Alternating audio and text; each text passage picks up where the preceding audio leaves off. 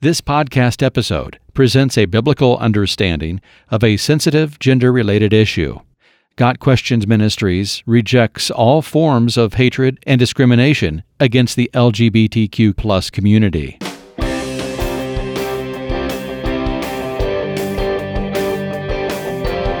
Got questions? The Bible has answers. We'll help you find them. Welcome to the Got Questions podcast with Shay Hoodman, President of Got Questions Ministries. Welcome to the Got Questions podcast. So you'll remember a while back when we first launched the podcast, we went through like the top 20 questions of all time. But there were actually two of them that we kind of put off, not because we wanted to avoid the issues, just because we wanted to make sure we covered it the right way. And so episode 19 in that series was a few episodes ago. And today we talk about the last question, the top 20, not last because it's the least common. It's actually one of the most popular questions. And today's question is, what does the Bible say about homosexuality? So the reason we put this off specifically is it's a sensitive issue. It's a controversial issue. It's an issue where a lot of the conversations produce far more heat than light. So what we want to do, we want to go through the various passages in the Bible that talk about homosexuality, explain what we believe to be the correct biblical interpretation, but also focusing on homosexuality is not a greater sin than any other. Homosexuality is a sin that Christ died for, just like every other sin that's out there. Let's start diving into the specific biblical passages. And what's interesting is just a couple of weeks ago, I was in an email dialogue with someone about the passage we're going to deal with first in Genesis 19, the account of Sodom and Gomorrah. We'll be talking about this more later. It's so interesting that the trend today is to interpret this passage in a completely different way than it's been interpreted for the past 2,500 years, where every interpreter, whether Jewish or Christian, has interpreted this a certain way to have a certain meaning, a certain implication. And now it's suddenly a new meaning or a new focus of the passage has been discovered. So just very briefly, Genesis 19, two angels sent down from God to investigate the cities of Sodom and Gomorrah, discover that it is indeed thoroughly wicked cities. And the two angels come to stay with Lot, who is Abraham's nephew, while the two angels, who were disguised as human men, were in Lot's home. All the people from the town come to the door, pound on the door and say, Lot, send these two men out because we want to essentially homosexually rape them. Lot refuses to do so, says you can even, and this could be a whole nother episode, here's my two daughters, why don't you take them instead? But then the angels step in and stop them and strike them with blindness, tell Lot and his family, get out of here. God is going to destroy these two cities. And that's what proceeds to happen. God brings down fire from heaven. The cities of Sodom and Gomorrah are completely destroyed. And so again, the entire history of interpretation of this passage is being interpreted as homosexuality was a major reason for why God destroyed these two cities. Now, there's a passage in Ezekiel chapter 16, verses 49 to 50, that speaks a little bit more about this passage. And these verses, again, Ezekiel 16, 49 to 50 say, now this was the sin of your sister Sodom. She and her daughters were arrogant, overfed, and unconcerned. They did not help the poor and needy. So some people today like to stop right there. That the sin of Sodom and Gomorrah was inhospitality, not being kind to strangers. Well, I will readily grant that wanting to homosexually gang rape visitors to your city is very inhospitable. But that's not where the verse ends. Next verse, verse 50 says, they were haughty and did detestable things before me. And this word detestable, Kevin's going to cover these passages in Leviticus in a minute, is the exact same word used in Leviticus to refer to homosexuality as detestable. And then also Jude, verse 1-7, says that Sodom and Gomorrah and the surrounding towns gave them up to sexual immorality and perversion. Again, pointing to there was a sexual perversion taking place in Sodom and Gomorrah, which was a major factor in why God destroyed these two cities. Now, no one is claiming that homosexuality was the only sin taking place in Sodom and Gomorrah. Clearly, these were wicked cities and many, many different things. But the one sin that is specifically identified in the passage in Genesis 19 is the sin of homosexuality. Others will point to, well, this is talking about homosexual rape, not the loving relationships that homosexuals claim to be involved in today. And I will grant that that's true, but that does not change the fact that God referred to homosexuality as a perversion, something that is detestable. And two cities that were known for this particular act were destroyed in large part due to their participation in this one particular sin. So again, this passage seems very clear. Homosexuality was a major part of the reason why God destroyed these two cities. Obviously, a lot more going on, many, many sins taking place there, but this passage has always nearly universally been understood as homosexuality was a sin that was taking place there. It was a major factor for God, why God destroyed the two cities. Yeah. It is also not the only place in the Old Testament or in Scripture where those ideas are brought up. There's a moment in Judges where a very similar situation happens, similar language, similar condemnation. It's important to remember that in Jude, it says that they had unnatural desires and sexual immorality. The men of Sodom didn't know that these were angels. So it's not like Jude was talking about them being interested in something other than human beings. So as you said, this has been a pretty clear interpretation for pretty much all of Judeo-Christian history. It's very difficult to say that people interpreted that as anything different. Guys, I want to point out in that same passage in Genesis, we also see the grace of God at work. In the previous chapter, in Genesis 18, as God is speaking with Abraham, and Abraham starts bargaining with God, as it were. He's actually interceding for Sodom and Gomorrah.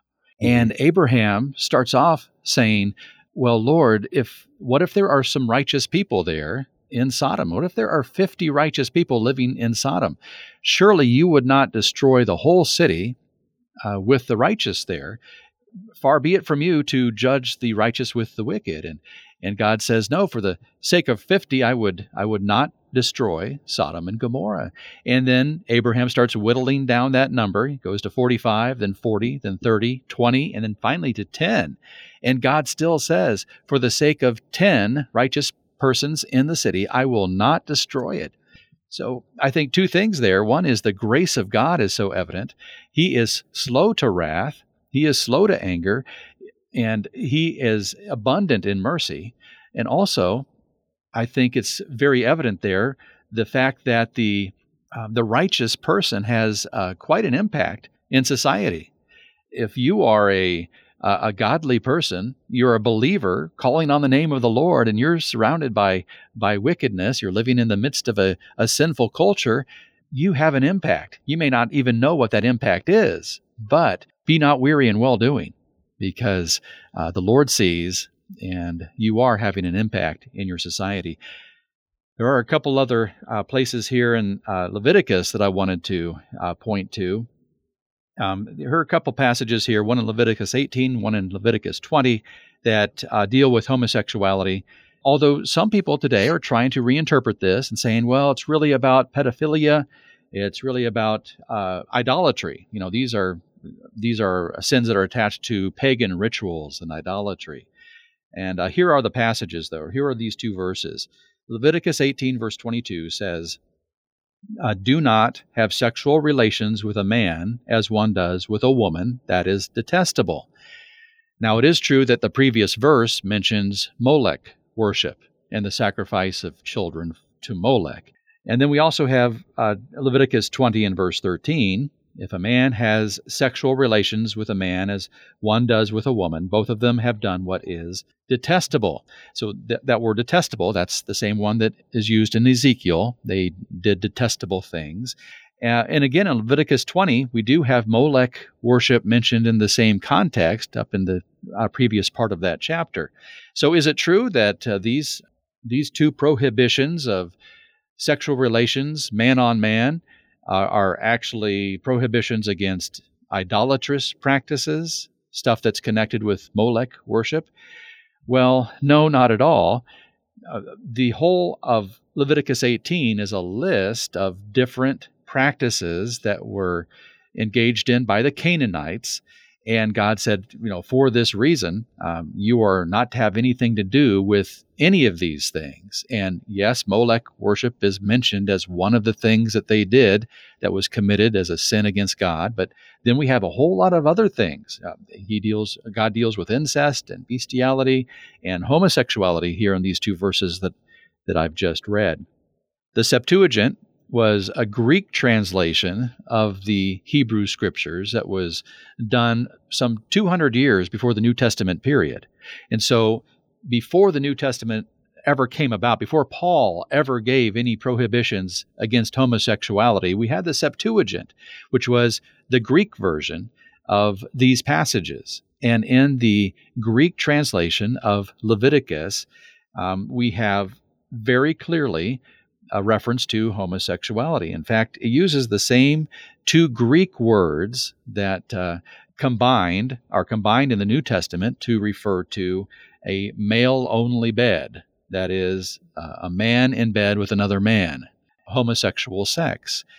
It's very clear in the New Testament that that's what it's talking about, and the Septuagint translators use the same Greek term to refer to these particular practices in Leviticus 18 and Leviticus 20. These passages were clearly understood by the Jews of the ancient world as being a prohibition of homosexual acts. The rabbinical literature all points to the same thing, that this was very clearly understood as being a prohibition on man sex. Kevin, great explanation. It's similar to the Sodom and Gomorrah passage to hear these two verses being interpreted differently today due to a cultural context, differently than they've been interpreted throughout history. It's frustrating to the point that it's like, how can you even get there to think that that's what this passage is talking about? And one thing that I've seen with increasing frequently is pointing to these two passages in Leviticus, the ones you quoted, and saying they have to do with pedophilia rather than homosexuality. This is talking about an adult male having sexual relations with a child, a young male. Now, the two Hebrew words in both of these passages, if I remember correctly, it uses different words. If a man has sex with a male, and the second word can sometimes be used to refer to younger men. And so that's what people will like to focus on. We'll see is this talking about pedophilia, not homosexuality. Well, the first word in the passage can also be used to refer to young men. The second word can be referred to just males in general, if a man has sex with a male. So you're not going to get anywhere if you actually look to see how these words are used throughout the Old Testament, and that both of them could be used to refer to an old man, a young man, a middle-aged man, or a male. So age is not inherent in either of the two terms here. Neither one of them is used exclusively or even predominantly to refer to a male of a certain age. So this is the sort of reinterpretation I'm seeing a lot. The people are going to focus on the different words being used, but if you actually study the different words that are being used, you will see that they both, in their inherent definition, are just referring to males, human males. So if a human male has sexual relationships with another human male, this act is detestable in the Lord's sight.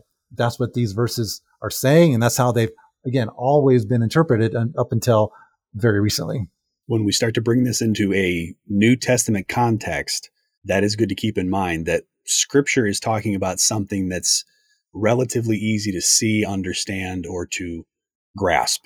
You know, which body parts of which persons are interacting in which ways. Even if somebody considers that to be none of their business or oppressive, that's what it's discussing.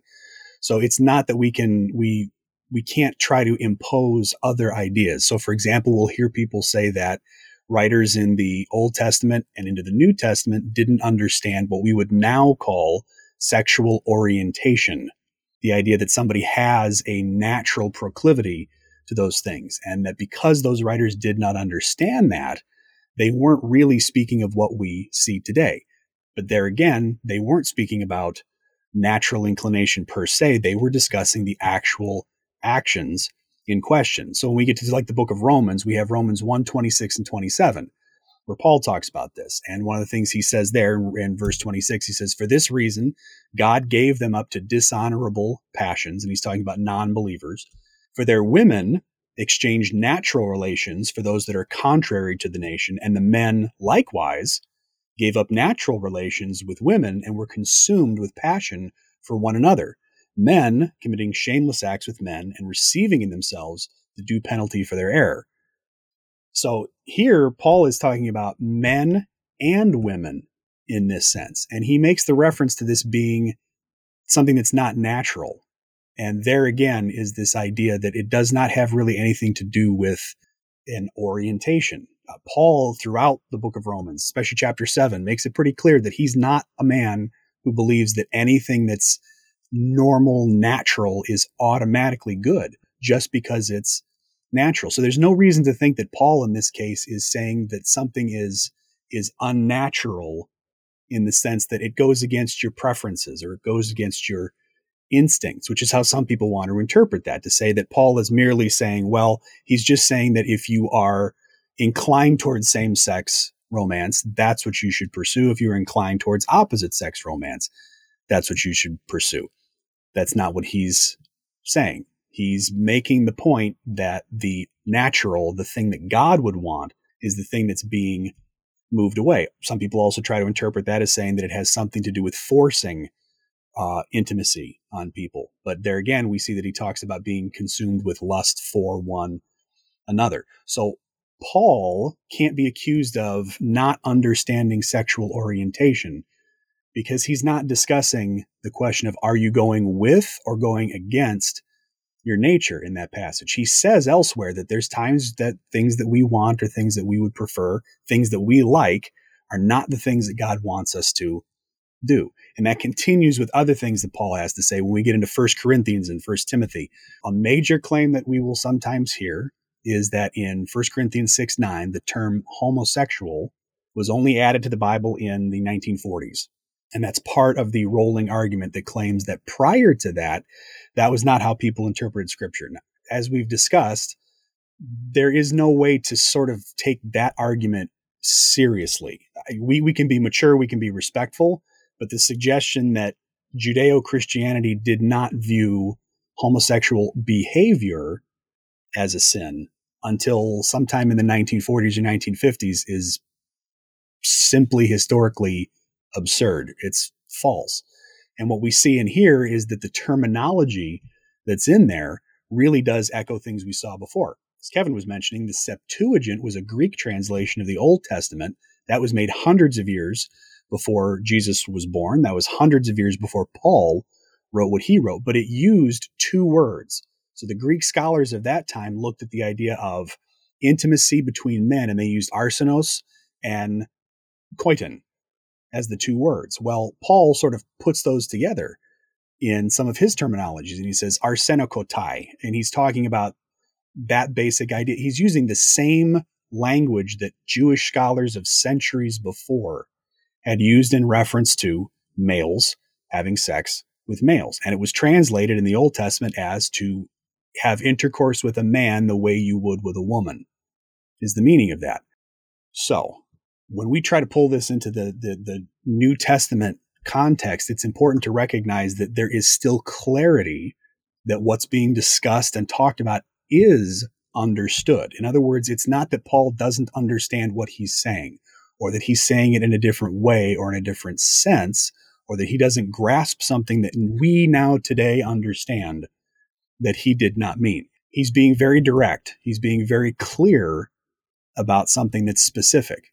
Jeff, excellent explanation there. And like you said, the whole thing with the homosexuality not being in the Bible till 1946. And that's another one I'm hearing again and again and again. And it's just like, I mean, is ludicrous a strong enough term to address the concept that Christians weren't against homosexuality until 1946? I mean, it's crazy to think that. You can look at Bible translations that were translated centuries before, even the King James Version, or you can go all the way back to Wycliffe, the first English Bible. While it does not use the term homosexuality, that term did not exist yet, it is very clear in the passages we just discussed what it's talking about, and it's condemning it as a sin.